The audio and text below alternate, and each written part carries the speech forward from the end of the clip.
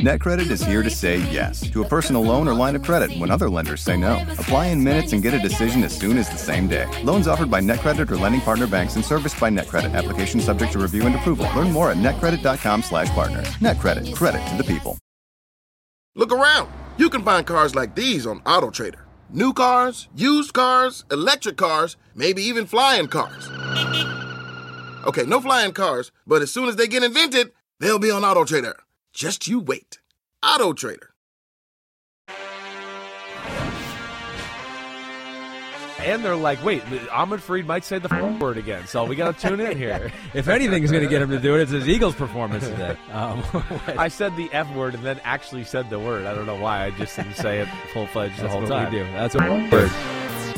Oh, yeah, what's up, baby? It's Chris Sims Unbuttoned. We are here. It's Connor Rogers time. That's right. That swearing, cussing fool Ahmed Fareed is not here. And you know, you're going to listen to this podcast, you're going to hear the F word. I mean, that's just part of the podcast. You're just not used to hearing it from Ahmed Fareed. We'll see if Connor Rogers throws out a few today. He's usually professional. I don't know if I've actually heard him swear on this podcast either, but I will say he does swear in real life, unlike Ahmed. So maybe we can get that out of him. What's up, man? Good to see you. Good to see you. He's not suspended. Just want to make that clear. He didn't get in trouble for swearing for the first time. He's just a busy man. He can't get suspended for swearing on this podcast. No, you can't. I mean, yeah, you can't. Yeah, if anybody's going to get suspended around here, it's going to be me. Yeah, we'll see about that. Listen, I'm going to choose mine wisely. Okay, choose it. We'll see. Make it count when you get in there. Dude, right. I'm pumped for this one. Offensive scheme tiers today. Yeah, we had a little fun today. And not just, great, good, average, bad. That's not the tiers. I want to make that clear. Yes, here. That's right. It's a little we tried more to get a little than context with yes. it, and it was a good idea, honestly. It was, Pete Demolitis and Matt Casey kind of came up with the idea. They hear me talk about offenses so much. We thought it might give a little different angle to kind of unpack last week and talk about teams going forward. It's good to be on a show and hear positive things about Pete, because Pete produces Fantasy Football Happy Hour, the show I'm on 5 days a week, once. Right. And he has a nickname as the third string producer. Well, yeah, you got to come over to PFT. Florio's got lots of nicknames for Pete. Pete just gets run over, man. Yeah. He's a good sport about it. He is a good sport. But it's good to hear some positivity for Pete, for sure. Yeah, Pete does some good things. He does some other things that aren't so good, but that's all right. The giant Santa hat? I don't know about that. We'll see. So, anyways, yes. I mean, let's jump right into it, Chris. You Yeah, ready to go? We got a good question to get right into it before we get to the actual teams. This is from Petway. If you and Connor were offensive coordinators for your favorite team, would you guys be run first or pass first? Which of them is tougher for defensive coordinators to game plan against? Chris, I think so much conversation right now is things like, pass over expectation, and then teams that can basically control the game and run at you. I'm curious what you think of this, because for me, I don't think there's a clear answer without knowing your personnel. I think that's the real and the matchup. That would be the honest answer, right? That's where my mind goes. I mean, if my team has Mahomes and Travis Kelce and Tyreek Hill, we're going to be pass first. I'm sorry, that's just the way it is. But I think in general, if you just gave me 11 okay football players or whatever, I'm old school. I would tend to be a little bit more run-oriented. Yep. I'm not saying it would be 50-50, but it certainly wouldn't be 70-30 pass or something like that. It'd be 60-40 pass, 55-45. I just believe in physicality, controlling the line of scrimmage. Yeah. I also think, the run game, and if you're a little creative and well thought out in that department, it is tough for defenses to figure out how to stop that, and then the things you can do off of it. That's what I love. And then, you talk about some of the top-tier offenses in football, right? And I think you've heard me say this before. A lot of them play through the run game. I mean, the 49ers, we know what they're doing. Right. The Ravens, we know what they're doing. Yeah. The Dolphins, as awesome as they are at throwing, they still stay extremely patient with the run because they want those play actions and everything to create some of the disadvantages, right? The Chiefs are closer to 50-50 than ever before. Yeah. The Eagles. So I do think the run game, opens up other avenues as far as play action pass, screens to the wide receivers, and then gives your team an attitude. And, and if it's and of course gives you other, I think, ways of hey, the elements are bad. Oh, well, we can run the ball. Okay. Oh, they have a good pass rush. Well, we can have a run game to slow them down a little bit. I think it does. And then add it on top. And I know we've had this combo before too. In college football right now, They don't see pulling, block down, pulling guard. Oh, no, now the fullback's coming around the edge to kick out too, right? So this is like for the young front seven players, the NFL run game is an adjustment for them, and I think that gives you an advantage as well. And on the counter side of it, we've talked about this, so many offensive tackles in college aren't even taking true pass sets consistently. Right. That if you come out there and have a rookie tackle, because a ton of them have to play, every down, I mean, asking them to pass protect in this day and age is nearly impossible with the athletes.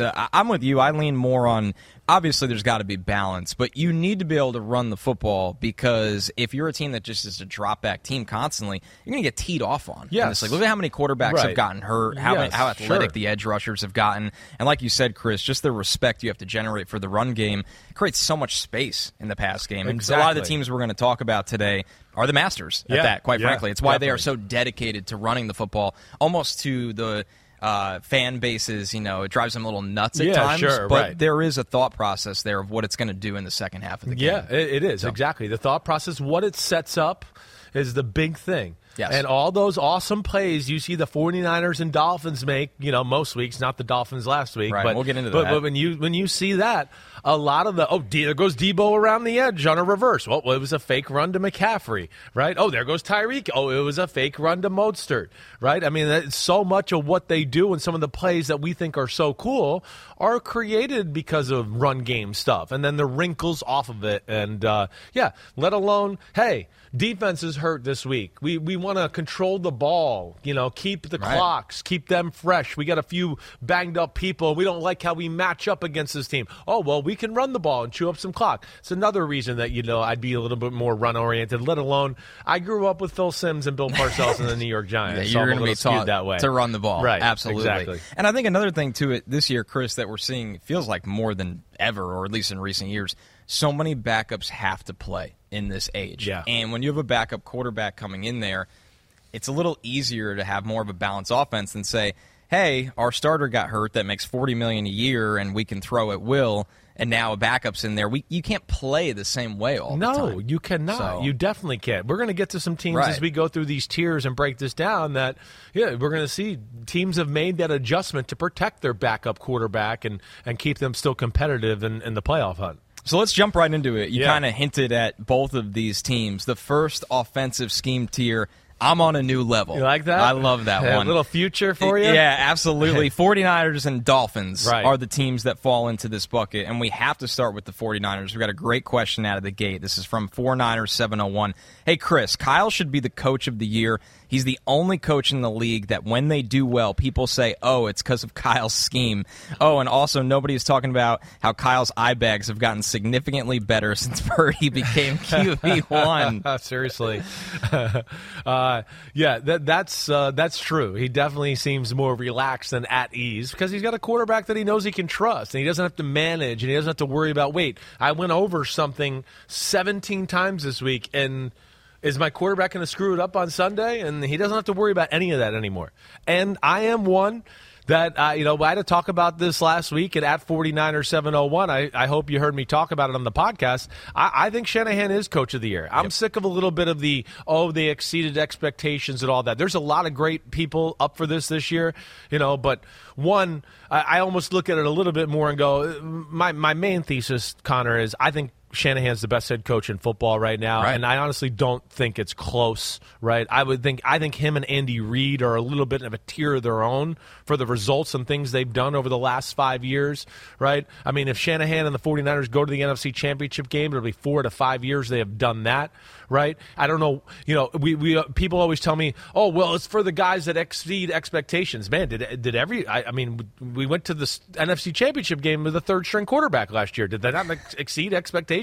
Why didn't he win it that year? Did they think they were going to go to the Super Bowl the year they did with Jimmy Garoppolo? They came out of nowhere and were one of the best teams in football. The year before, they were 0-10 for the start of the year. So he didn't get it that year. I feel like it's a year here with what he's doing with Purdy, how dominant they are, and how they look like they are clearly the best team in football right now. I don't disagree with my man at 49ers701. So there are, and I agree with you, I love Kyle Shanahan, Coach of the Year. I think another thing he doesn't get enough credit for is how good he is at hiring a defensive staff, it feels like year after year. Right. The way he's had to retool that group. Yes. Because the guys get hired away. Right. Look at all doesn't his he coaches get credit everywhere. For that? Look at all the GMs he's got everywhere. It's a pipeline. Right. He's dominating the minority candidate draft pick situation. Yes. So, yes, that's kind of my point, too, that this is why I should go into it. And to your point with the defensive thing, and what I've been trying to tell people really over about the last 10, 11 weeks is the defense is his. It's the defensive coordinators come in there and he goes, this is what I want on defense. That doesn't change, right? Now you step in. Wilkes has to learn what they do in San Francisco. Wilkes doesn't get to bring his scheme in. Now I'm sure he's got some ideas and he gets to tweak and tinker a little bit. But yeah, to that point, and then the drafting as well. That's all Shanahan as well. Now I know he messed up Trey Lance, but I can give you a long list of other ones he didn't mess up. And mid-round guys that are stars and everything like that. So that's why I stick up, and I know I'm a little biased for my friend there. There's 4 coaches ahead of him in the Coach of the Year favorites right now. Yeah. There are 3. I'll give you a hint. 3 are in the AFC. 1 is in the NFC. Could you guess? So, I mean, I'm thinking Shane Steichen's probably one of those, right? You said 3 are in the AFC? 3 are in the AFC. Gosh. D'Amico Ryan. Yep. Okay. And then Mike McDaniel. Yep. Right? Nailed it. Right. Yes. So, 2 of those 3 guys are from his staff, of course, which I find hilarious. And then the one in the NFC, it's rapidly trending the wrong way. Well, that's got to be Dan Campbell, the kneecap biter, right? Still the favorite though. Yeah, Dan Campbell. Yeah, right wow, now. Still the favorite. Yeah. Well, I understand that too. A little bit like you were talking about with Shanahan. I think there's a little bit of like what he's done the last 2 years to also turn that around goes into this conversation. But yeah, they're kind of limping here towards the finish line. Hopefully, they can get that limp, corrected. So let's talk a little bit about the Niners scheme here, because you look at Brock Purdy right now. I think everybody's trying to figure out what does Brock do, or what limitations does Brock have. Yeah. So what is Brock doing for Shanahan's scheme right now that's making it function at this level that it feels like we have not seen? Well, one, I mean, the playbook is unlimited because of Brock and how smart he is and how he can digest everything, right? That's why Shanahan likes Matt Ryan and Kirk Cousins and those type of guys, right? That's why I like Mac Jones coming out in the draft, right? I can give them 70,000 plays and 70,000 rules, and they'll remember it all and execute it like I had talent and I could play quarterback, right? That's how he looks at it. So I think that's the big thing, let alone, and I know the system quarterback thing's a big thing with Brock Purdy. He does make plays outside of the system. It's not Josh Allen or Mahomes. I get that. We know that, right? But there is, better mobility than he gets credit for. So he makes a run or gets outside of the pocket and makes a few completions every game. That's, backyard football-ish. His ability to sometimes see plays or have a feel for what's going to pop open before it even pops open, I think is next level. His anticipation, I think all of that. And then the subtle movements in the pocket and his throwing, even though it's not a laser arm, it is like absolutely on target, like almost all the time, to where they don't leave yards on the field. If there's somebody open for a 70-yard bomb, he hits them in stride and they get a 70-yard bomb. They don't have to go back and catch it and fall down for a 38-yard gain and then we kick a field goal. They maximize it, right? Oh, here goes, Deebo Samuel across the middle. You hit him on the run, it's a 60-yard touchdown. If you make him slow down and stop, it'll be 1st and 10 on the 25, and we might settle for a field goal. That's where he is special and takes advantage of all that's there to be had, let alone gives them a little extra, too, with, some backyard-type plays here and there. You and I have talked about how analytics can be good and bad. There's ones to value and one to not. Right. One I really like from Pro Football Focus is the big-time throw. It's basically tracking the special throws. Purdy right now is 12th in the league with 21 big-time throws.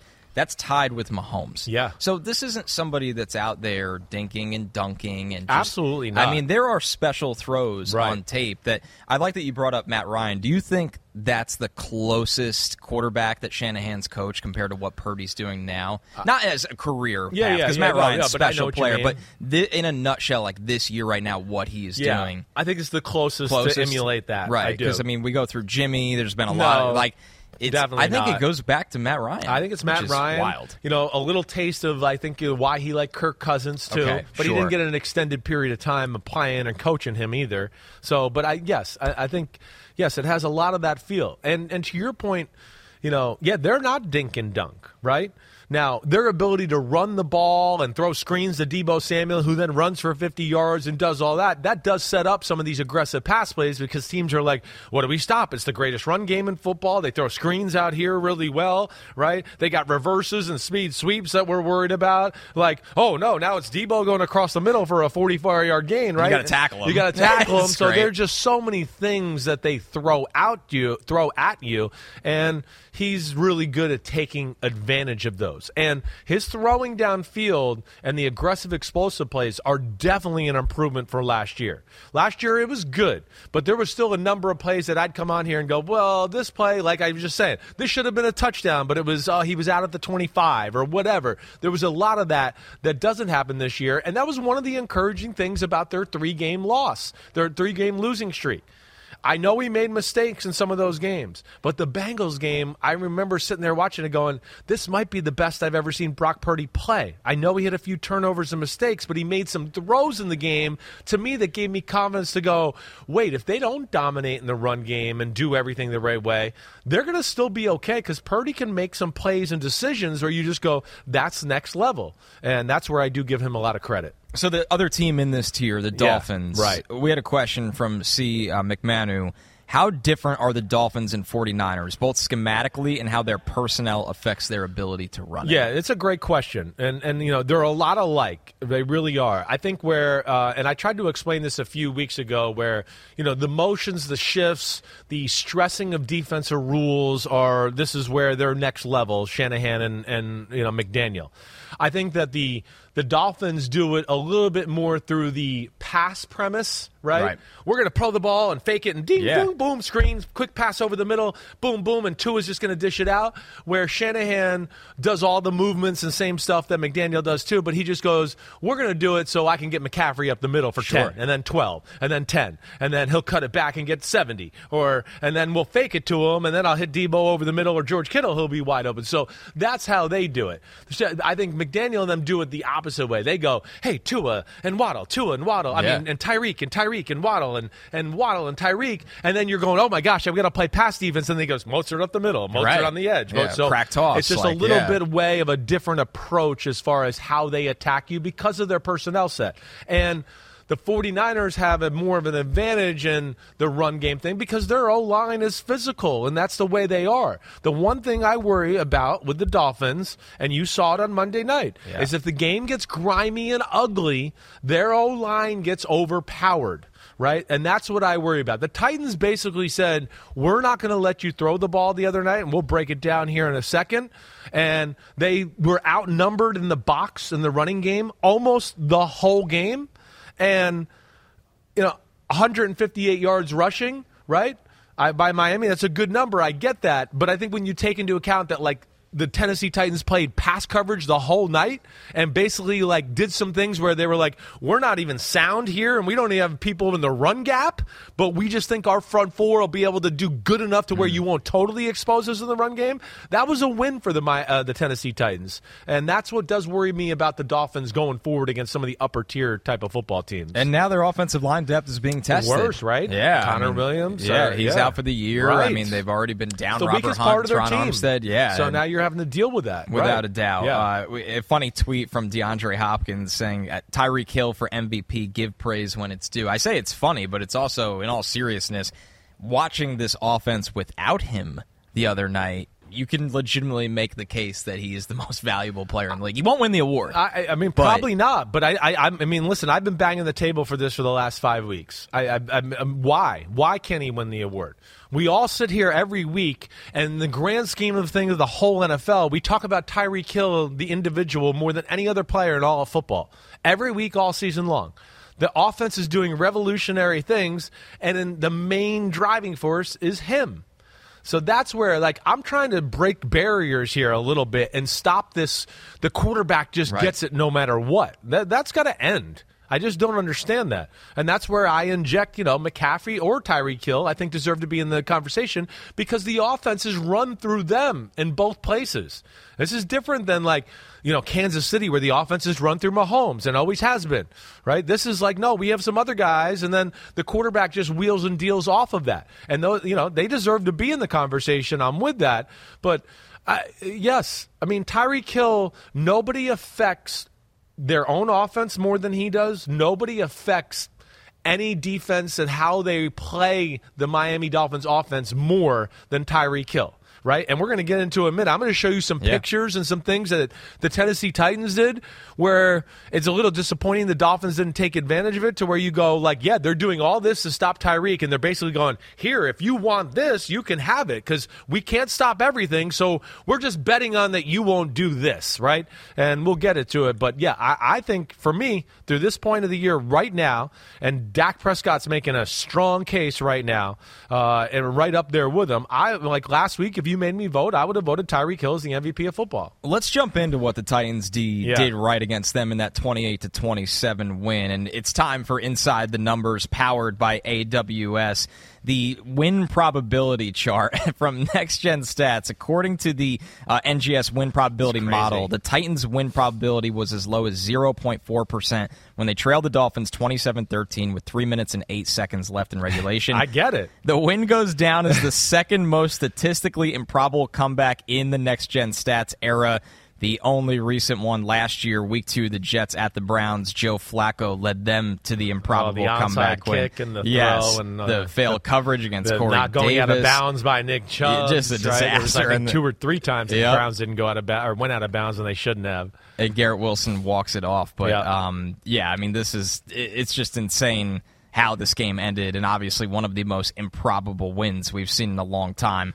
They couldn't do crap. So I understand when they went down and make, they have the 2 turnovers late in the football game. You're going, well, their offense hasn't done shit since the first half, basically. They had one ugly field goal drive, in the second half. Other than that, you were going, well, damn, they messed it up. That's it. It's 28-13. And all of a sudden they look like a different offense the last 2 drives down the football field. And you get Miami into, we don't want to give the big play up, and they change their scheme a little bit, trying to protect and make the team run out the clock a little bit.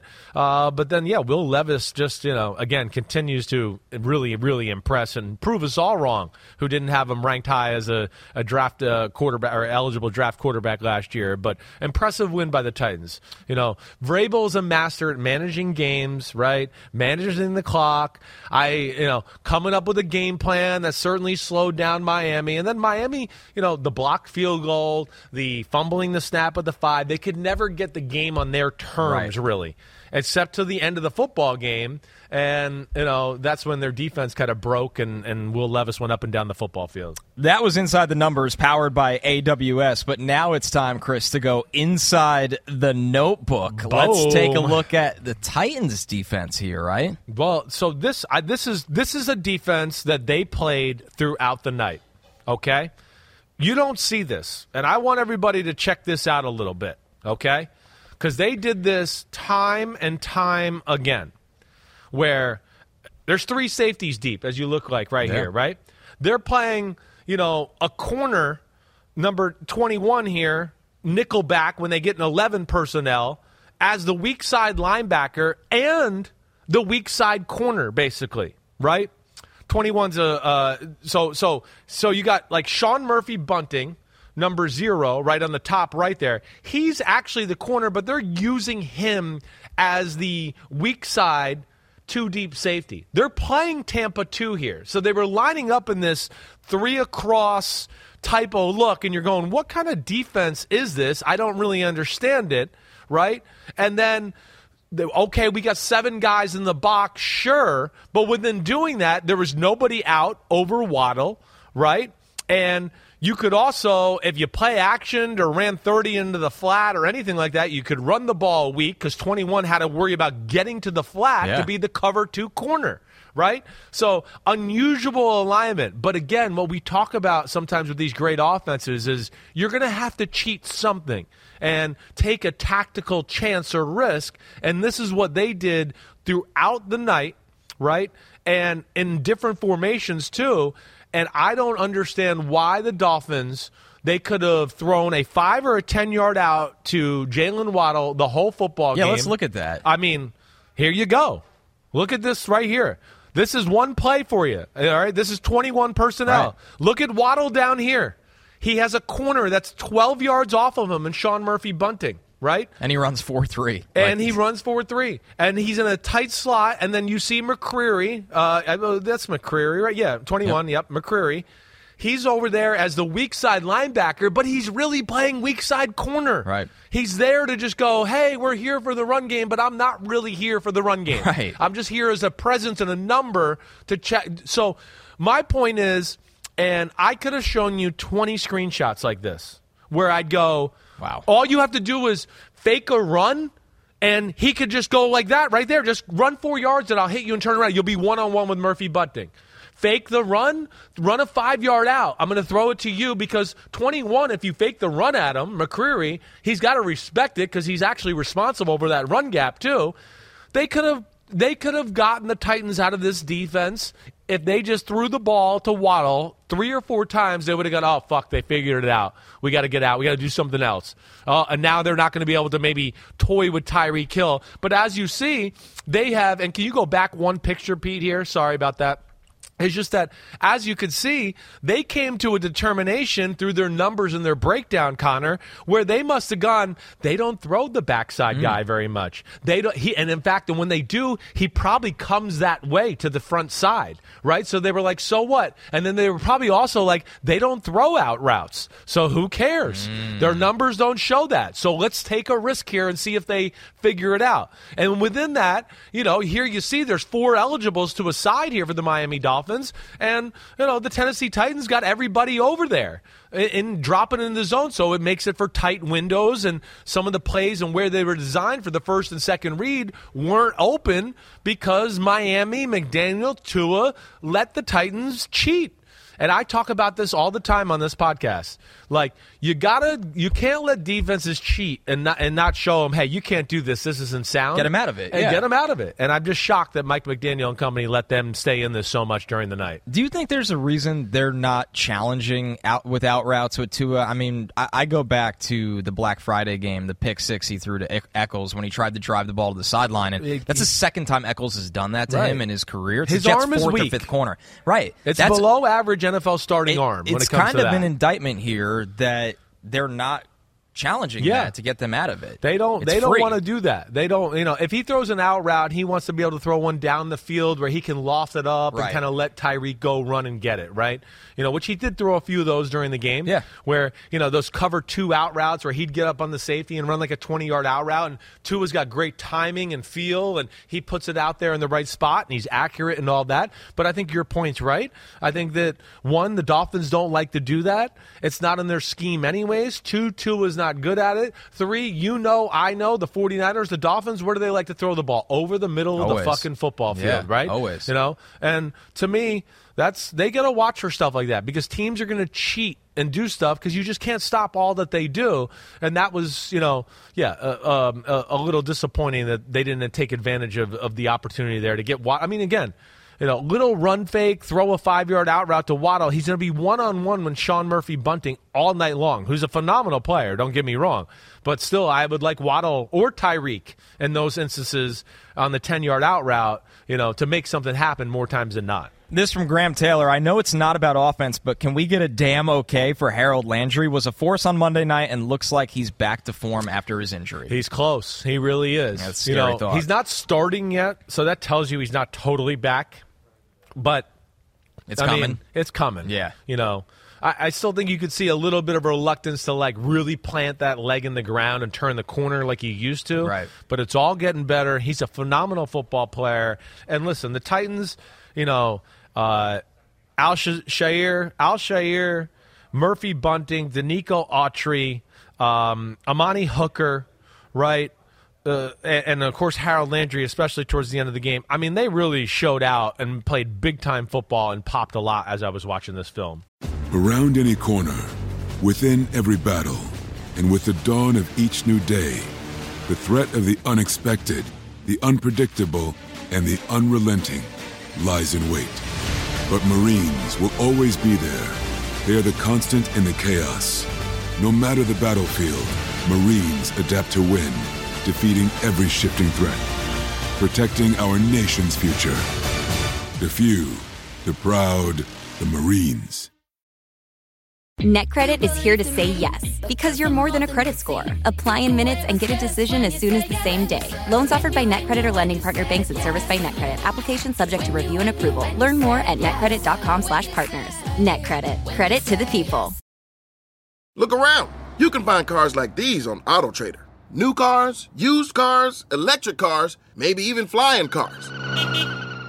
Okay, no flying cars, but as soon as they get invented, they'll be on AutoTrader. Just you wait. AutoTrader. All right, let's jump to the next tier. Be aggressive, be aggressive. Cowboys, Packers, Jaguars, Saints in this one. Chris, we have to start with the Cowboys. Not that long ago, you brought up how Dak deserves to be in that MVP picture right now with Tyreek and with McCaffrey. Our first question on the Cowboys here from Honald Blake. How much better has the Cowboys offense gotten during the season?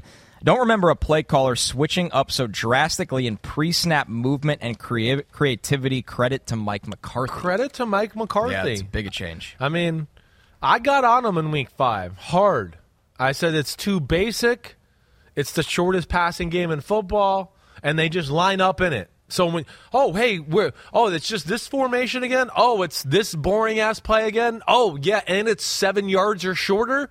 I mean, you're not going to beat the good defenses in football playing that way. That's why they got stomped by the 49ers. Right. The 49ers, we know where they're going to be. We get to come downhill the whole game. And, we've seen a lot of these plays in our first week of OTAs. That's how basic it was. So, phenomenal adjustment by the Dallas Cowboys. The motion, the movement has all gone up. And I think the biggest thing is just the aggressive nature of the passing game. That's the biggest thing. I don't sit here and go, oh, wow, this is McDaniel or Shanahan or whatever here. But I just go, wow, they're attacking. They attack now always. And they should. They can protect phenomenal.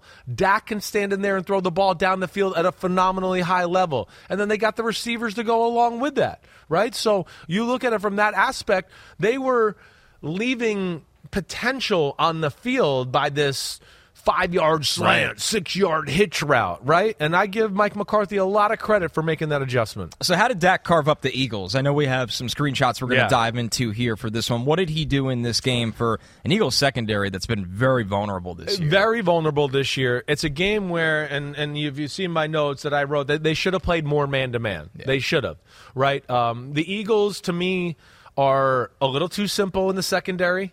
They're a little too oh, hey, this is what the coverage is, quarterback, you know what we're in, right? They're a little bit too reliant on the Jimmies and the Joes right now. I wish they would disguise and change things up a little bit, right? That would be the first thing I would say. Now, this is a game where, the secondary, I know statistically it doesn't look great, but I was more disappointed in the pass rush. I mean, really, there was a number of plays early on in the game. The Eagles are kind of all over their pass game. It's just when Dak has 5.5 seconds to throw, I mean, you can't cover that long. Somebody's going to come open, right? So that, to me, was one of the biggest issues, is that the Eagles pass rush, when it was just the front four, had absolutely no chance to get after Dak Prescott. And I just can't believe that. And again, that goes into something I've been saying too, is that they got to trick it up front to help out a little bit as well. Right? I mean, the 49ers don't just stand there with their 4 guys all the time and just go, you 4 go. They put Fred Warner in a gap here or there. They move 3 linemen to one side and 1 lineman on the other side. They give you different looks. The Dallas Cowboys, right? It's the best pass rush in football. Do they just go, hey, front 4, you do it yourself? They got 1 million people at the line of scrimmage. They create advantages that, that what do I want to say, prop up the pass rush to a greater level.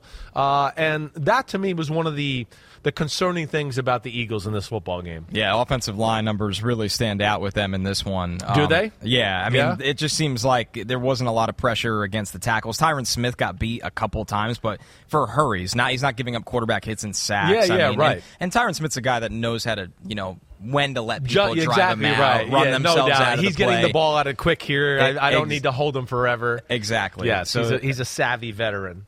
All right, let's get to there was a question here that I want to shout out. Yeah. You answered it already. Swish B said earlier in the year you mentioned you were not impressed with Dallas's attack on offense. Do you still feel the same? Obviously, you have changed your mind and seen adjustments from McCarthy. Definitely. How about the Packers here in this in this tier? be aggressive tier, right? to me, and it's not that, but I got the Cowboys, the Packers, the Jaguars, and the Saints just to hit them on this be aggressive phase here. And the big thing to me is just when they're aggressive, their offense is great. That's what I say. They have good meat and potatoes of their offense, but when they push the ball down the field, it opens up all the meat and potatoes and makes them a much dangerous football team. So that's where I say these are teams where I just go, they have to have a little emphasis on, wait, we got to remind ourselves to throw the ball down the field, maybe take a few shots, draw up a few plays in the dirt every week to do that, and it changes their offense drastically. And that's why I put these 4 teams in this area. So what was different for Jordan Love against the Giants? Yeah, well, first off, okay, he threw the ball like shit. Yeah, all right, yeah. So Didn't think about early on in the football game. Right. How many fucking throws did he miss? And they put this, and Troy Aikman and Joe Buck, they were all like, "Hey, he's off early on. He's missing throws." So that was the big thing. I love their offense. They do a lot.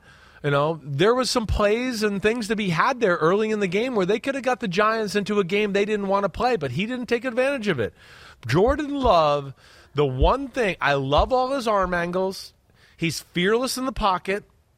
His ability to throw off the back foot with pressure and all that is awesome. But when there's no pressure, we don't have to throw off the back foot and do this sidearm flick, right? It doesn't work in the elements like we had in the Northeast here on Monday night. That MetLife wind is different. It was cold and windy here.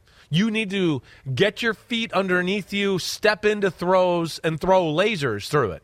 And he started to do that at the end of the football game. But too many of the throws early on were, let me hang back there and kind of flick it. And the wind blew it up. And he didn't have the same accuracy that we have seen over the last month. So that was the issue. But generally over the last month, the Packers have been extremely aggressive, tons of movement, motions, shifts, all that.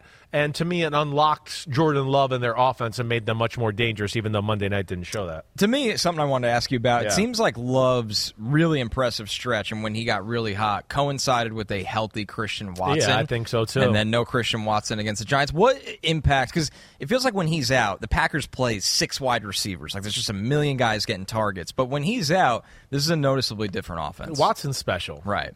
He's big and he can fly. Like, he's one of those guys that you'd go, other than Tyreek Hill, if you put all the receivers in football in a race, you'd go, he might be one of the guys that wins it, right? If you take Tyreek Hill out of the race. I think he's at least in that conversation of guys. And, yeah, he changes their offense. He's the guy that, like, if it's one-on-one, we're going to him. And he's the guy, too, a little bit like Tyreek. When he's on the field, teams go, ooh, we can't play this coverage. We got to do this because we got to protect against him. He can run by all our guys. And it opens up other stuff within their offense. And that is, your point is real. It cannot be under-talked about, or what do I want to say? I don't know what Understated? I want. Understated. Yeah. Thank you very much. Enough that his importance to that offense and everything that Jordan Love, the run game, the reverses, all of that work at a higher level when Watson's on the field. So the Jags and Saints also in this bucket. Yeah, and we've seen the Jags been doing this lately, and that's why they've been a little bit better on the offensive side of the ball. They've been attacking down the field, and I think it's opened them up and made them more dangerous. Now, lately it's just the Jaguars' defense is falling apart here in front of our eyes. So I think a weird one, but I think people do wonder this. The Saints, the status of Derek Carr. He's had every injury under the sun this year. Right. Would they be better with Jameis, or do you think that ship is sailed? Because Jameis is a guy that will play to this tier. Like, you want to talk about being aggressive. We know Jameis will let it go. I wonder. Right. I do. I definitely has that thought crept into my brain a few times over the last, 6 or 7 weeks. Definitely. Are there games and plays when I watch the Saints and go, Derek Carr was way too conservative. There was plays down the field. What's he looking at? Why did he check it down so early? Right? There's a lot of that. So, yes, that's the problem. And, yeah, with the Saints, it's more Derek Carr-ish than the offense itself. That I just go, man, come on, just, hang in there, have a little bit of a different mindset and fire it a little bit instead of managing the game, being a little too careful. I think he's making it harder on himself in that offense than he needs to. And their personnel, I know Shaheed's been hurt, but when healthy, their personnel, they can play that attacking down the field. That's the frustrating part of it. Right. Exactly Noah Olave could do it. Sheehy could do it. Exactly. Even the big 17, A.T. Perry. Yes. I mean, he's a little bit of a threat down the football field. I mean, yeah. Go up and give him a chance. Exactly. Yeah. That's where yes, that's all year I've been like, the Saints. Right. There's no way they should be this boring or unexplosive as they are with this group of guys that you just mentioned. Our next one, a personal favorite, run the damn ball. Run the damn ball. Run the damn ball. The Ravens, Eagles, Falcons, and Browns. I think the average football fan could have guessed those four teams right. in this bucket. When you look at on the season, the Ravens first in rush yards per game, the Eagles 8th, the Falcons 6th, the Browns 7th right here. So, Chris, I mean, let's start with Baltimore. And we have a question on Baltimore from CoJam13. How much change do you expect for the Ravens' O-line this offseason to match Todd Monken's scheme?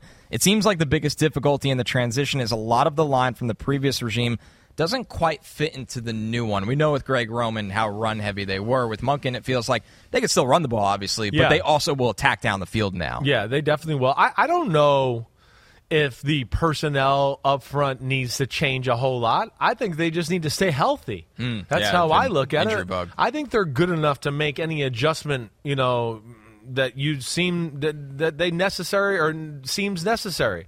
I don't think that's the issue, at least, in my assessment. I think a little bit is all of it put together is just that, hey, the offense is learning. The players are learning a new offense and a new scheme. Monken's learning his personnel a little bit. Monken's learning, I think, he had to learn some of their run plays and go, wait, they've been awesome at running the football here. I don't do these all the time, but let me start to learn how you do it so I can incorporate in my offense because it's a good thing. I don't want to just lose this. So I think that's the big thing. And then, of course, when you add on Lamar and his ability to keep the ball and run off of that, I think they're just a little bit still tinkering with all of it, right? But when they're at their best is when they run the ball effectively. Whether that's – and I don't mean Lamar scrambles. I mean true running the football, with the running backs, Gus Edwards, Mitchell, design run by Lamar every now and then. When they do that and the way Lamar's throwing the ball – they're going to be unstoppable if they can just get that going because it's going to be too hard to match up with all the guys they got in Lamar's right arm. So that's where I wanted to go next. Yeah. The Ravens and the Eagles, both quarterbacks are a massive part of those rushing attacks. Right. Both off script but designed, like you said. Right. The Falcons and the Browns, not so much at all. Not at all. What does it do for an offense when a quarterback can be a legitimate running back in your scheme? It gives you just numbers advantages all the time, right?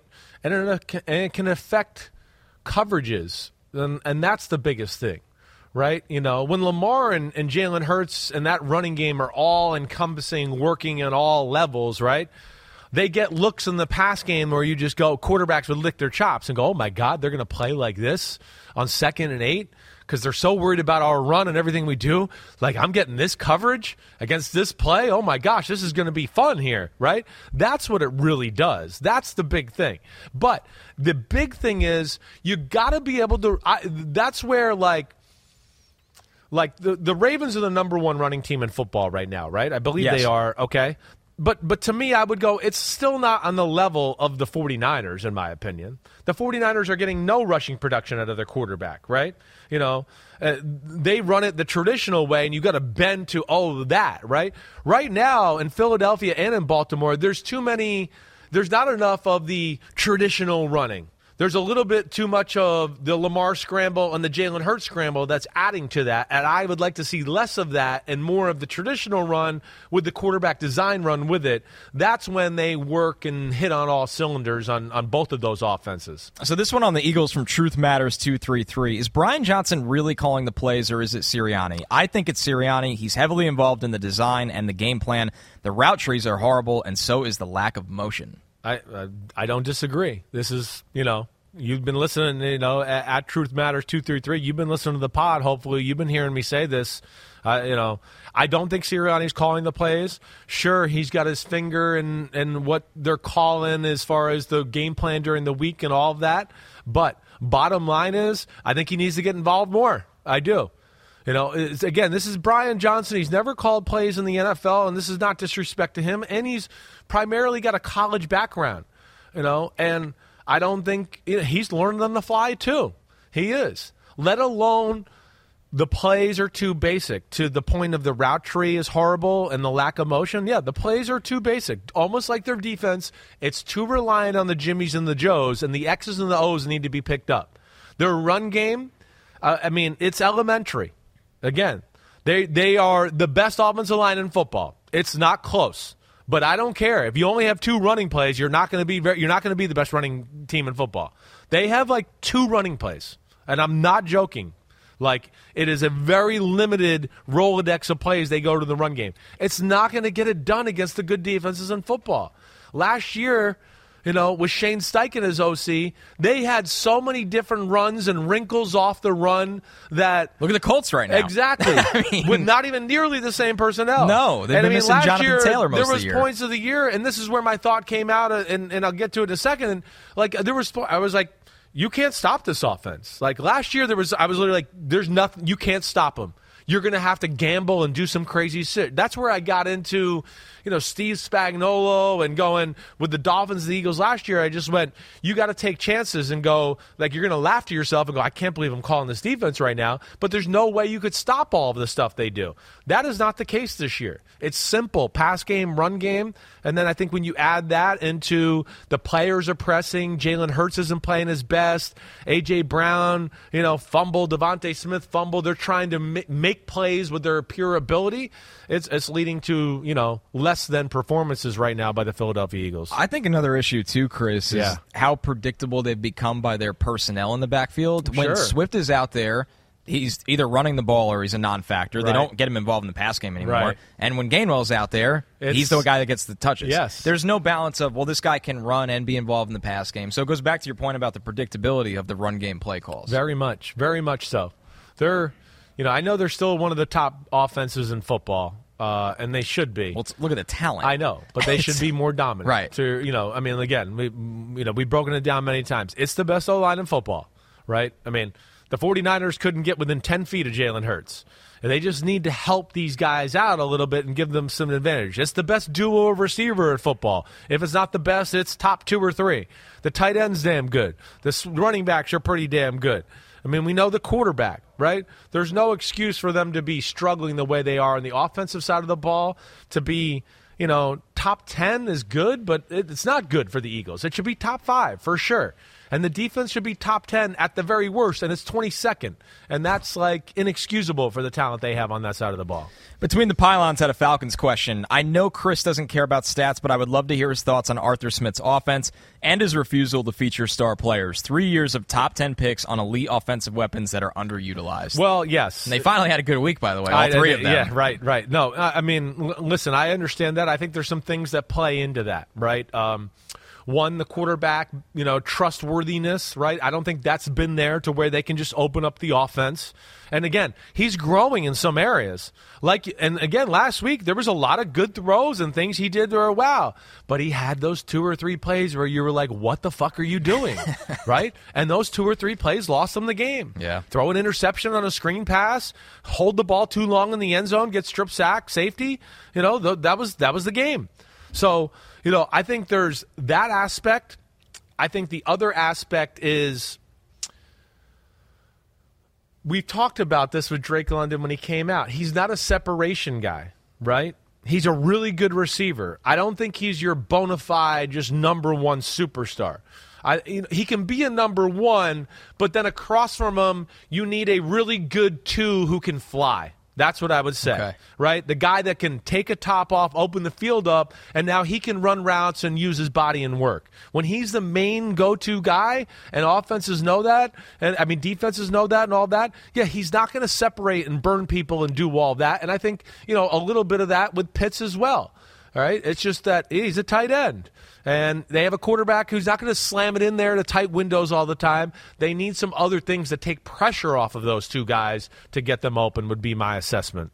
What you're talking about with Drake London kind of reminds me of when you look at the Chargers. Mike Williams is great. Yeah. He's obviously out for the year. But having Keenan Allen out there, who's different, not saying they have that burner, but they're both so good that they benefit from one another, and Drake London doesn't have that other guy. No, and like, to your point, like, he's almost like a blend of the two guys you just mentioned. Yeah. He's got the Mike Williams size, but he's actually a great route runner like Keenan Allen and does all that. I don't think he's quite as fast as Mike Williams going down the field.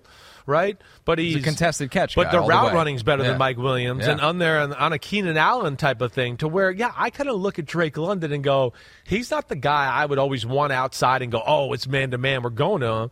I go, I'd like to have him in the slot and him run routes and use his body and shield people off and catch the ball over the middle and take a shot and break a tackle. I almost look at him like that kind of guy, like a Michael Thomas-ish in his prime, more than the burner on the outside. Our last question in the run the damn ball tier from Ted J. Rowland. Which offensive scheme is most improved midseason? Would it be a team like the Browns finding their groove with a strong offensive line, a selection of talented backs and receivers? Well, they're doing a great job of managing the offense without a superstar quarterback.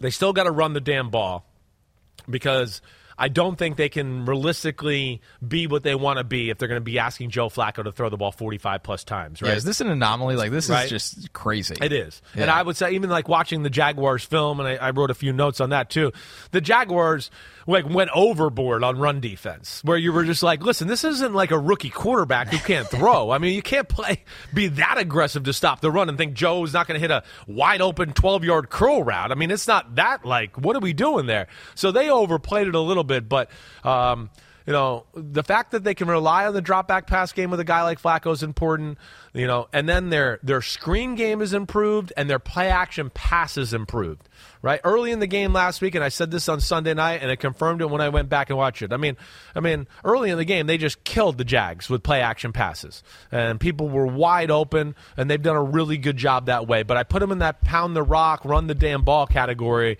because that's what they are best at. I know they got some O-line injuries, and that stinks, and that hurts them there. But I don't think it's realistic to think Flacco, mid-40s passing the ball, is going to be a recipe for success consistently. And we have some screenshots of that touchdown to David Bell on 4th and 3 as well. Right? So, I mean, play of the game, really, you kind of felt like it was 21-14, and you kind of feel like, man, if the Jags stop them here, they kind of had the momentum.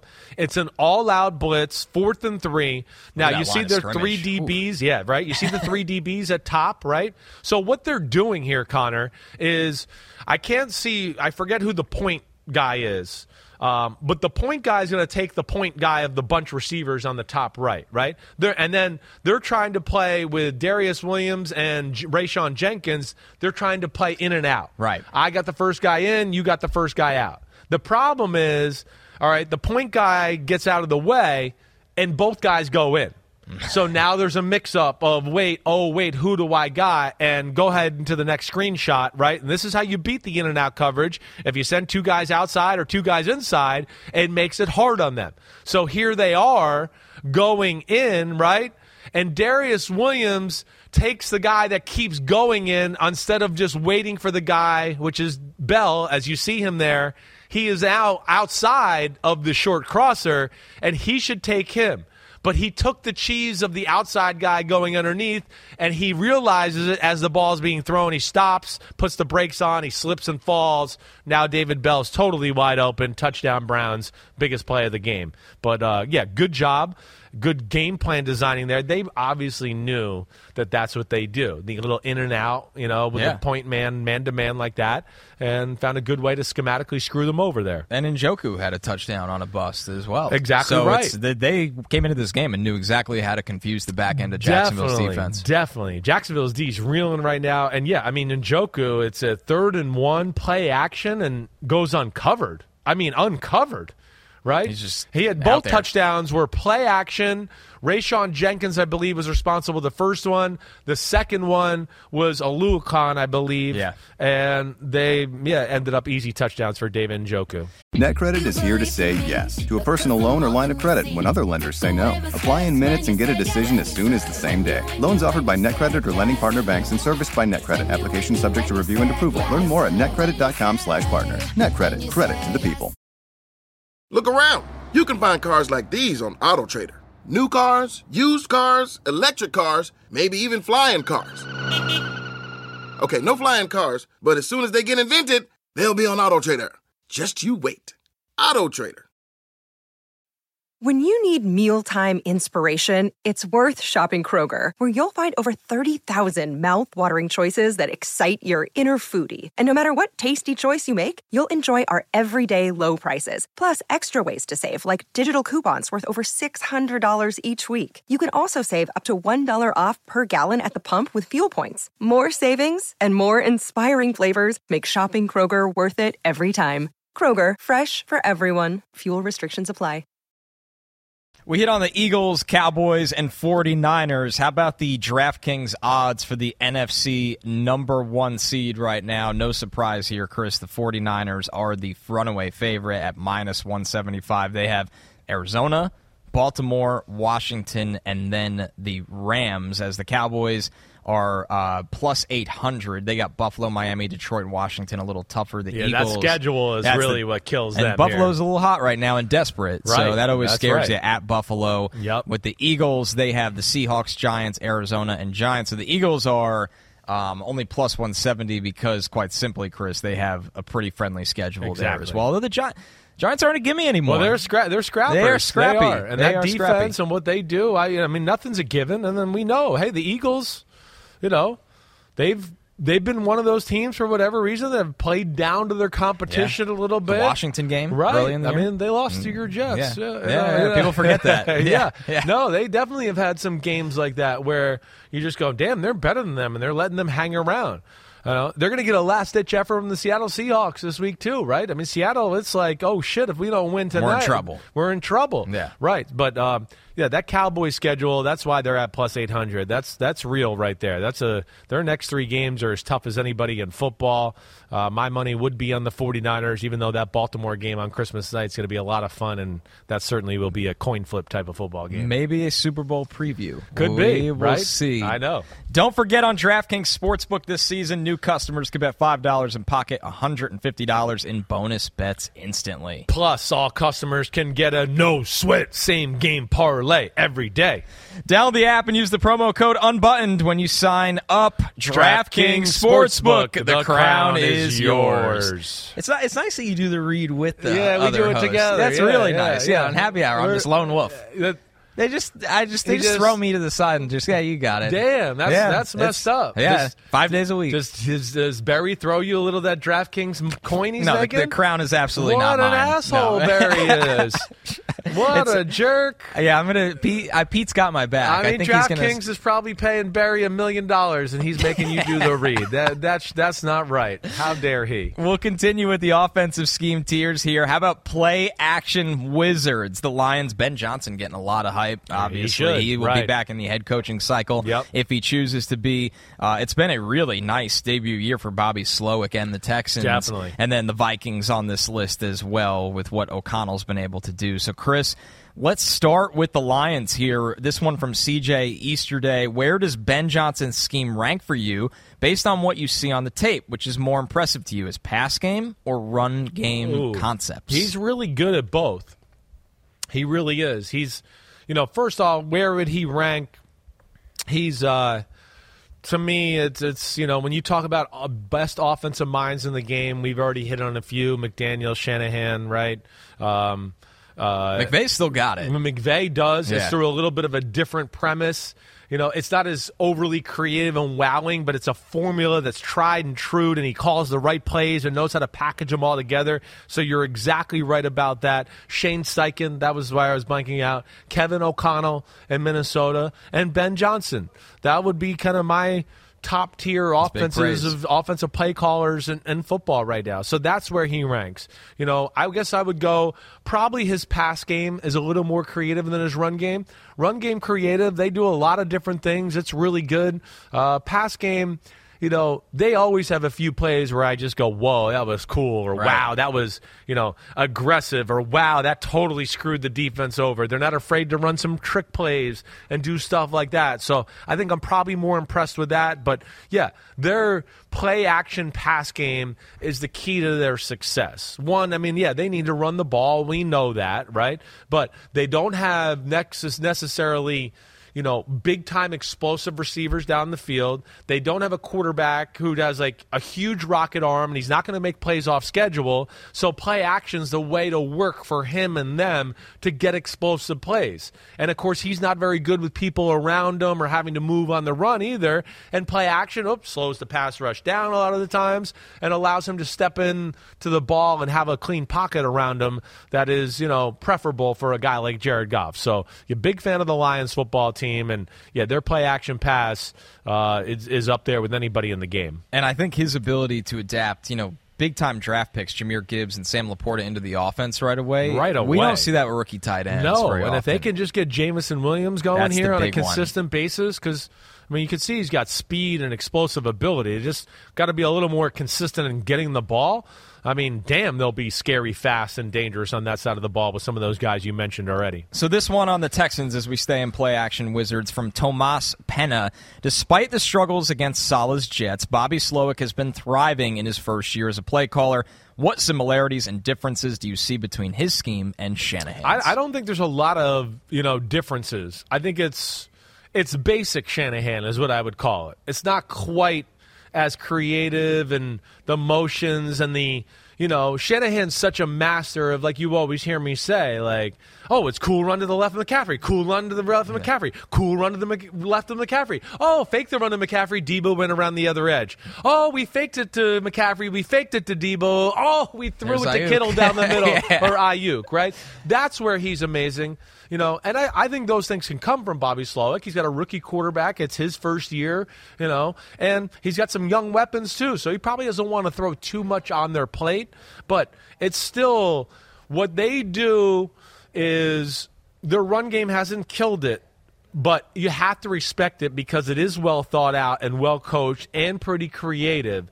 And because of that, and the fact that they've stayed pretty patient with it in a lot of the games, that's what's helped C.J. Stroud. That's about as far as the managing of C.J. Stroud went. It's just like, hey, let's keep them thinking we're going to run, because if he runs play action, he's going to strike and hit big passes down the football field. I haven't watched that film yet, the Texas-Jets game. I'm hoping I'll get to that either tomorrow or Friday a little, because I do want to check it out and just see what the Jets did to that Texans offense a little bit. And, hey, the injuries. Nico getting hurt, Tank Dell not being in there, Dalton Schultz being banged up. Yeah. There's a huge problem for the Texans here, but I love the offense and the trajectory it's going. I've heard Bobby Slowick a little in head coaching conversations, and I want to go, that's awesome, but don't do it, Bobby. It's your first year as a play caller. Let's get another year or two under our belt here, and really show what you can do. Maybe get another free agent receiver to go with C.J. Stroud this offseason, and all of a sudden next year you might have a top, offense in football, and, it could be even a better job that presents itself. So that's what I would say there, but, yeah, I like what they're doing. Right, outside of Tank Dell, all the skill player personnel they inherited. Yeah, exactly right. This offseason, go get one more of your guys. Exactly. The Tank Dell pick, I know he got hurt, but he killed it. Tremendous. Killed it. Look, that offense without him against the Jets, nobody could run away from the Jets' corners. Anybody. Nobody. No, nobody at all. Right. Our last team, the Vikings here, you talked about O'Connell being highly regarded. It's been a season of really triumph for the Vikings. Just no Justin Jefferson for a large part of it. You lose Kirk Cousins. How does this offense find a way to stay competitive? I know. It's hopefully where Nick Mullins will come in. Yeah. Right? He's a better passer than Josh Jobs. He knows the offense better, too. That's kind of why I thought he would start last week. He's a play-action quarterback from Shanahan was with him. Exactly right. So there's going to be a lot of things there. O'Connell, a little bit like McVay in that when you watch it pre-snap and all that, you don't go, oh, wow, this is amazing. But it's the right plays against the right coverages, and then it's the nuance in how he teaches the routes for certain coverages that expose the defense. And that's where he's really good. And, play action Wizards for a team that they don't even run the ball that well, but they still run play action out the wazoo because of, I think, the things we talked about. It helps protection. It opens up the field and makes it easy for the quarterback to see down the field, gives the receivers a little time to work downfield, and they got those type of guys. And they're almost like the opposite. They do play-action pass to help out the run game a little bit. Hey, play action, play action, play action. We've hit you with Justin Jefferson and everybody 10 times now. Now you're so worried about that. Now run up the middle for 7 yards is very effective. So that's where they're really good. And I would expect to see a better Vikings offense this week under Nick Mullins. So our next one, managed to maximize. Bengals, Colts, Broncos, Rams. Is this basically just doing the most with what they have? I think so. That's basically what I'm saying. It's head coaches who are coaching their asses off, play callers, right? And have found a formula in which, hey, it helps us win games. We're not going to be the top offense in football or anything like that. But, take the Broncos, for instance. Every week is basically like, right now we're going, hey, Russell's great. It's like 180 yards and 2 touchdowns and no interceptions, right? 35, 40 rushing yards. Don't do anything crazy early on, and then, hey, we'd like you to make a play or two at the end of the game to pull us through, right? That's basically what it is. So, to me, it's like unbelievable coaching, maximizing the offense, and finding new ways and tinkering to make it as best it could possibly be. We had a question on those Broncos from Joshua Nichter. Does Sean Payton have the Broncos poised for a playoff run? Run first offense plus play action plus Russ and Sutton playing yard ball. Exactly right. That's what I'm talking about. It's run. It's conservative. It's a little boring at times. Their defense is playing awesome. Awesome. They came to life, right? After nobody can do start. shit against them now. I know. So that allows Sean to even sell that to Russell even more. It's a little bit like their Seattle Seahawks days. Hey, we're going to play D. We're going to run the ball. You just take care of the ball, and then we need you to make 4 or 5 plays a game, just where it's like, hey, Russell, what a great throw or great job getting out of the pocket, backyard ball. And if you could do that, we can win the football game. And we've seen that more weeks than not, other than 2 weeks ago when he threw the 3 fourth-quarter interceptions against the Houston Texans, and he was on his way kind of doing the same thing that day, second-half magical plays. They've stuck to the script, and they've become a real pain in the ass. We talked earlier about how backup quarterbacks needing to play and how that can impact your scheme. This one from Cincy John at 1958. How did Zach Taylor change the scheme for Jake Browning, starting with getting the run game going? Yeah. I only saw Chase Brown, by the way, which I know you loved him pre-draft. Did they forget they had him? He was banged up, and I guess they, rookie. Right. They didn't know if they could trust him or whatever else, but they need him, right? Oh, yeah. He's one of those guys, again, that you just go, he can do a lot of something with a little something, right? It looks different than when Joe Mixon gets the ball. He's got a little more explosion and just acceleration and top-end speed. Joe Mixon's still a good player, but, I don't think he's capable of going 65 yards up the sideline like Brown did. Now, he's got a little more maybe of a physical element and can run some people over. But I think the thing that watching back that game, watching the Monday night game against the Jaguars, okay, one, hey, run game, toughness, certainly. And that seems to be a Cincinnati thing at the end of the year every year, where it's like the last 6 or 7 games, all of a sudden they start to figure out how to run the ball and become tough there. But the movement of the motions has definitely gone up, and then way more play action, especially this last week. The play action, I promise you, in almost every significant completion in the football game that Jake Browning threw was a play action pass. Every one, including the 126 yards in screen passes that he threw. He threw 126 yards of screen passes to Brown and Mixon, and they were both off of play-action fakes, where then he looked down the field and then comes back to them and hits them there. So that, to me, was the biggest thing there.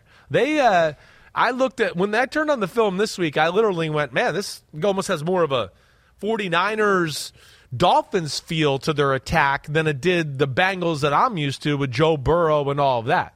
He's a good thrower. He certainly is like Joe Burrow light, and he understands the offense and all that. He still misses a few throws, and this is why he's a backup quarterback, everybody. Before we go to Josh Dobbs land here and want to give him $100 million guaranteed, right? There's still a few plays here every game that you go, whoa, he should have hit that. Now, they've gotten away with that, and that's good, but, they're doing a really good job.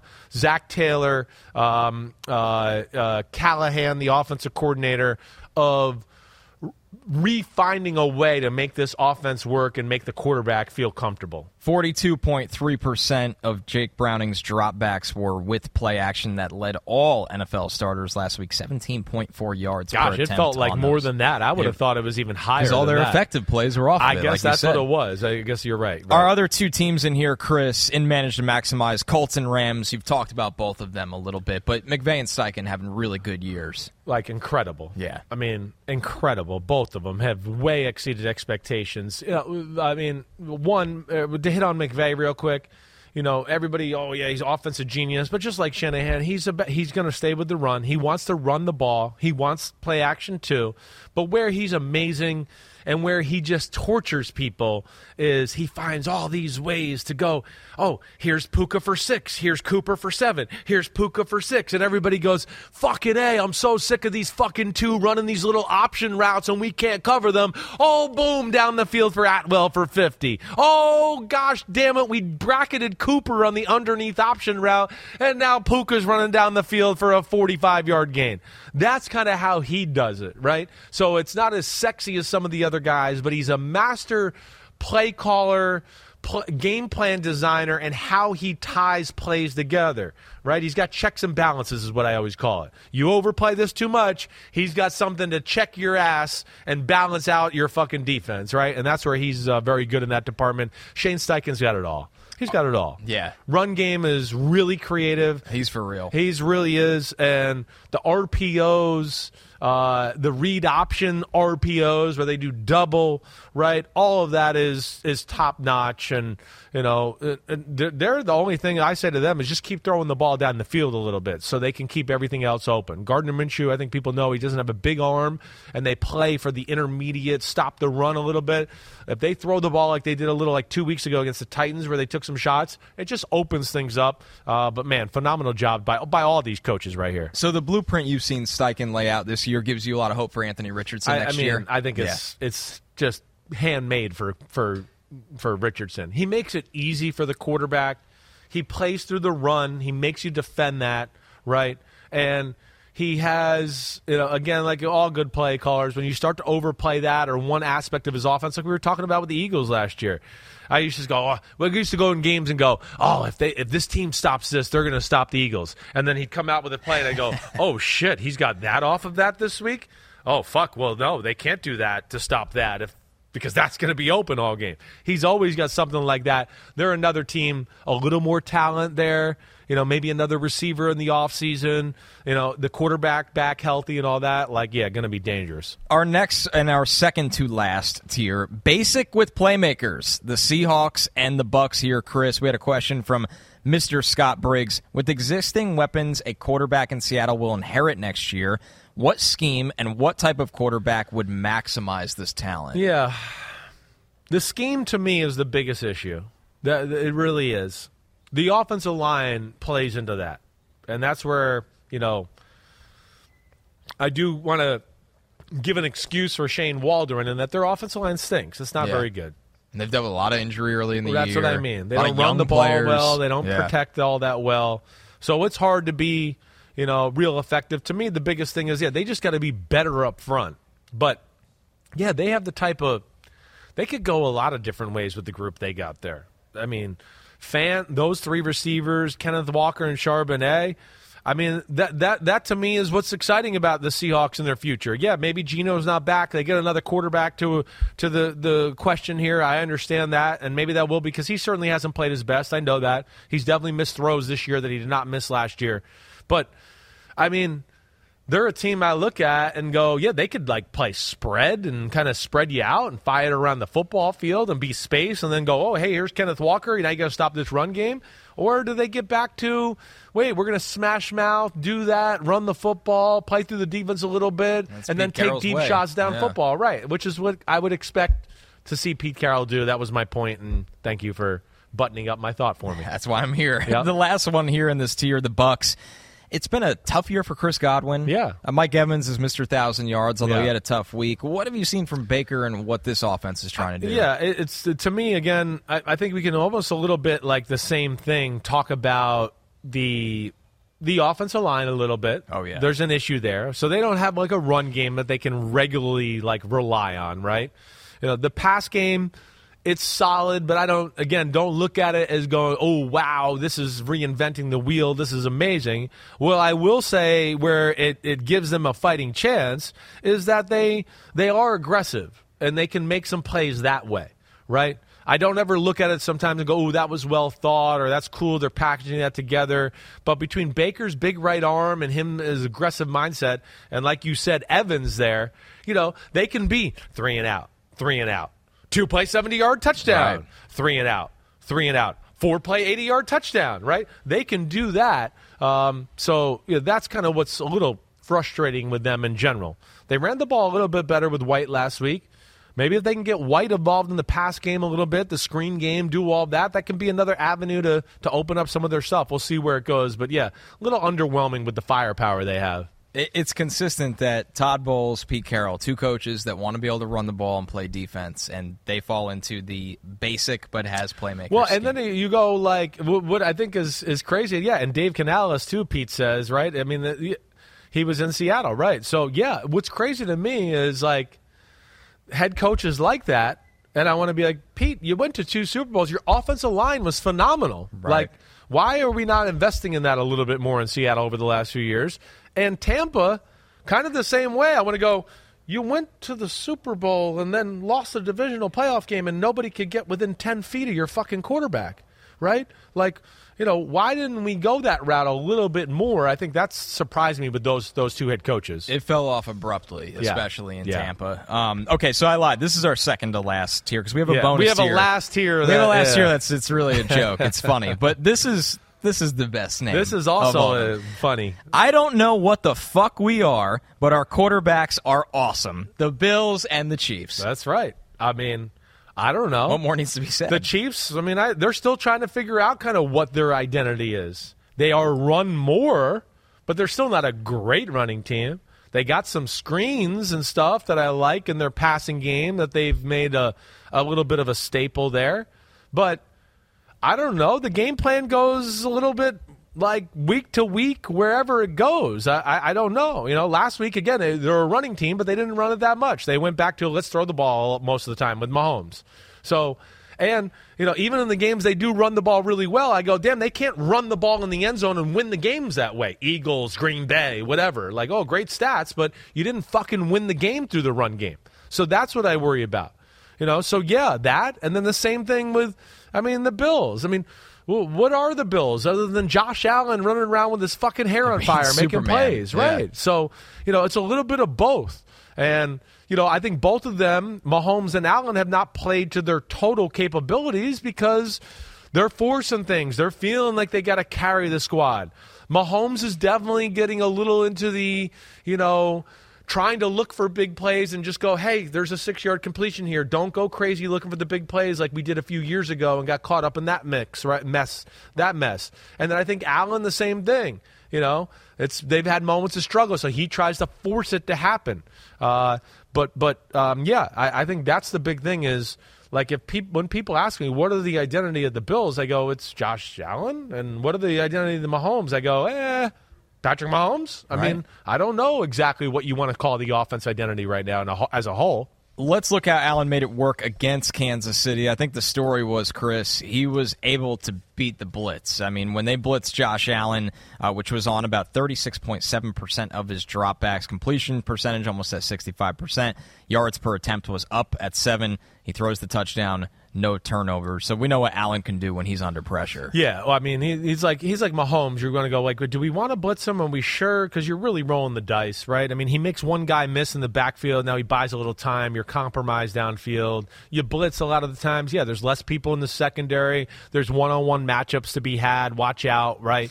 There's all of that. The other thing they did that I think was interesting in the football game is they threw the ball to James Cook, and a little bit because, hey, the Chiefs play man-to-man, so I think they looked at it and said, wait, he can beat linebackers. The other thing they did is the Chiefs usually with their blitz, right, force the running back to stay in.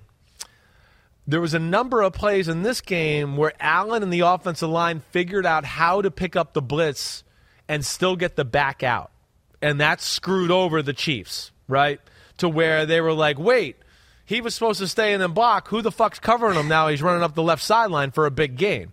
Right, and that's where they burned the Chiefs' defense a few times in the football game. But yeah, it was a fun game to watch. They were controlling the football game early on, and man, 14-0, moving the ball, throws the ball across his body like he does.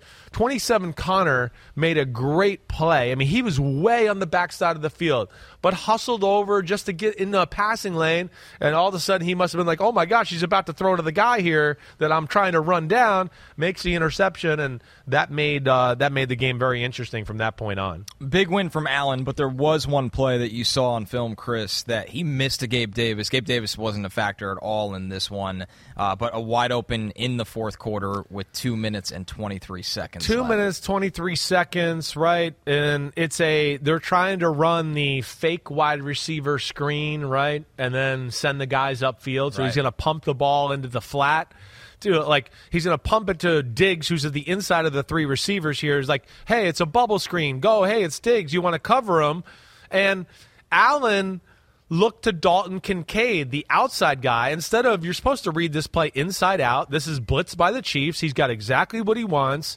And, yeah, misses an opportunity here for a touchdown, easy touchdown. That would have made life very hard on the Chiefs at the end and put them up by a touchdown. Instead, it becomes a gamble. And this is what we've seen from the Bills a little bit this year. And some of the losses is not that it's bad, but maybe not taking advantage of everything they had there. You know, whether it's Allen and the all-out blitz against the Eagles and he throws it one way and Gabe Davis goes the other way, right? Well, here's the payback from Allen making the mistake on Gabe Davis. He misses them in a chance where they could have gone up 7. But for the most part, to what you said earlier, when the Chiefs played coverages like this, blitzed, whatever, it was advantage Bills. It was. And that even goes for the Cook touchdown when he ran down the seam early on in the football game. That was a blitz zone that screwed them all up. Bills did a few things in the game that with as complicated as the Chiefs are on the defensive side of the ball and all the things they do, it definitely confused them, and they weren't quite sure how to defend it. But all in all, that's still a really good Chiefs defense. On the Chiefs side of things, from Luke Buck 18, what has changed in Kansas City now that Matt Nagy is the offensive coordinator rather than Bieniemy? The pass catchers are largely the same, but the drop-off seems huge. Yeah, they're relatively the same. You know, your second best threat is still a rookie receiver. I don't think you can forget, and I said this a little on Sunday, like Juju Smith-Schuster for their football team last year and McCole Hardman were veteran guys who had been there, right? And they did make a difference. Juju Smith-Schuster, everybody's got to remember, he did catch for 900-something yards receiving last year. It's not sexy, but he knew how to work the under. He was almost like a de facto tight end. You know, slot, big tight end, could kind of work there, the ins and outs, the 8s, the 10-yard completions, do all of that. Veteran type of player, so can handle a lot of offense. Same for McCole Hardman, right? So those are two elements that I look at that, yeah, they don't have them. They've had to rely on younger guys this year.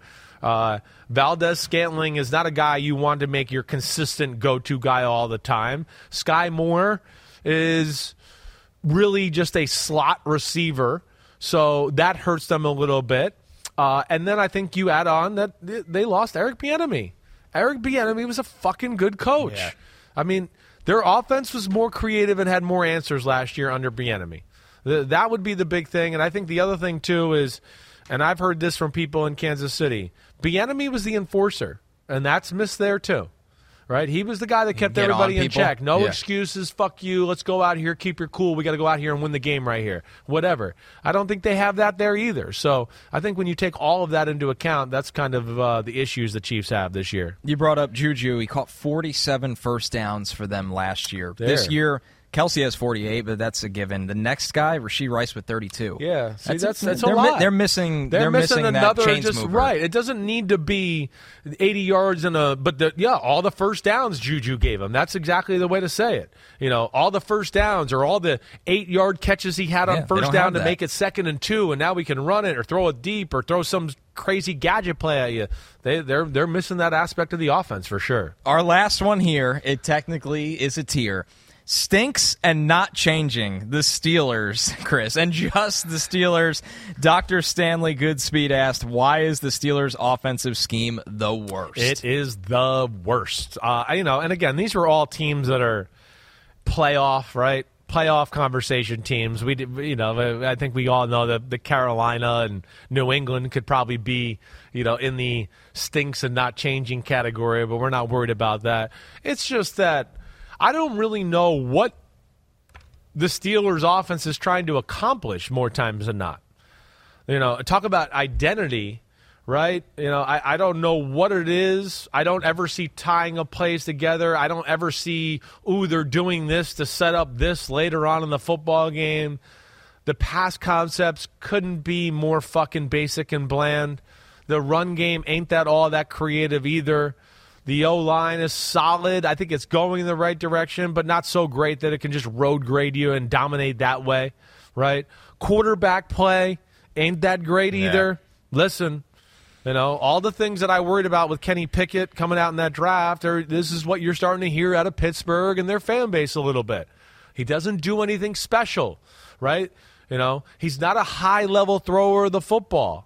And I think, what was that, Thursday night, right? Kirk Herbstreit and Al Michaels, they were letting you know, they got a decision to make on Kenny Pickett. They're not just pulling that out of their ass and saying that on Thursday night. They talk to people. They talk to people in Pittsburgh. They were like, we're a little underwhelmed with this play. We're not sure if he's the quarterback of the future or not, right? That was the weird thing about that draft class. I loved Corral's talent, but I knew it was raw. I loved Malik's talent, but it was really fucking raw. Yeah. I liked Kenny Pickett's quarterback play, but I didn't like his talent, right? So that was a weird one, and we'll see where it goes as far as the quarterback of the Steelers. And he was the only first-round guy. I know. No second-round guy. Right. So when it comes down to it, it's that class is going kind of how people would thought, unfortunately. No doubt about it. It's unfortunate. All right, this is a pop culture quiz from Pete. Pete needs to know this. The question was from Dr. Stanley Goodspeed. Pete asked, what epic movie is Dr. Stanley Goodspeed the hero of? I looked it up. I haven't seen it, but I know the answer. I have not seen it. No. It's from the 60s. Oh, it's from the Pete's saying the 90s. Oh, no, you're right. 96. That's my bad. 96. And is it a Disney movie? No, action movie, thriller. Hold on. Dr. Stanley. You've probably seen this. Gosh. I feel like I know this, and it's an action theory. Is a big star in it? Yes, the cast is pretty serious. Is it Last Action Hero? I don't even know. What is it? The Rock with Sean Connery and Ed Harris. Damn. Yes, I would not have pulled that out, but that was a good movie. Oh, I've seen it. It's good. It is a good movie. I mean, to be fair, I was 4 or 5. I don't think I'd be allowed to watch The Rock when I was 4. Yeah. All right. Sorry, Pete. We're old, Pete. These guys are just being born with the things we think are classics. So we'll get him on it. He'll get there. I do my homework when I come on this show. You do. I always do. You do. So, you always do your homework. You don't need to watch movies. I watched Half Baked this summer. Hey, look at you. That's my guy right there. It was phenomenal. Right. So. At least you watch movies. My regular host, he has a swearing problem and he doesn't watch movies. Nothing. What does he do to decompress? We would all like to know what he does. That's scary. I don't know. I think he just works. I mean, he does work a lot. But damn, he's either driving his wife crazy or doing something crazy we don't know about in his free time, right? So we each got our own things. I know, right? I love One day we'll figure it out. All right, everybody. I hope you enjoyed the pod. Did it a little different way today, but I actually liked it. It was fun doing this little offensive breakdown and putting them in tiers. Connor, you're the man as always. Dude, thank you. Appreciate you driving the ship. Oh, anytime. Always love your insight and love when you host. You the man. Everybody, you know where to find us. Hit me up on social media. Tomorrow I got the Picks Pod with Florio, PFTPM, Chris Sims Unbuttoned collaboration. That'll be dropping somewhere late morning, early afternoon. All be good out there. Enjoy Thursday Night Football. Have a good weekend. Peace out. Clap it up. NetCredit is here to say yes, because you're more than a credit score. Apply in minutes and get a decision as soon as the same day. Loans offered by NetCredit or lending partner banks and serviced by NetCredit. Application subject to review and approval. Learn more at netcredit.com/partners. NetCredit. Credit to the people. Look around. You can find cars like these on AutoTrader, like that car riding your tail. Or if you're tailgating right now, all those cars doubling as kitchens and living rooms are on AutoTrader too. Are you working out and listening to this ad at the same time? Well, multitasking pro, cars like the ones in the gym parking lot are for sale on AutoTrader. New cars, used cars, electric cars, maybe even flying cars. Okay, no flying cars, but as soon as they get invented, they'll be on AutoTrader. Just you wait. AutoTrader.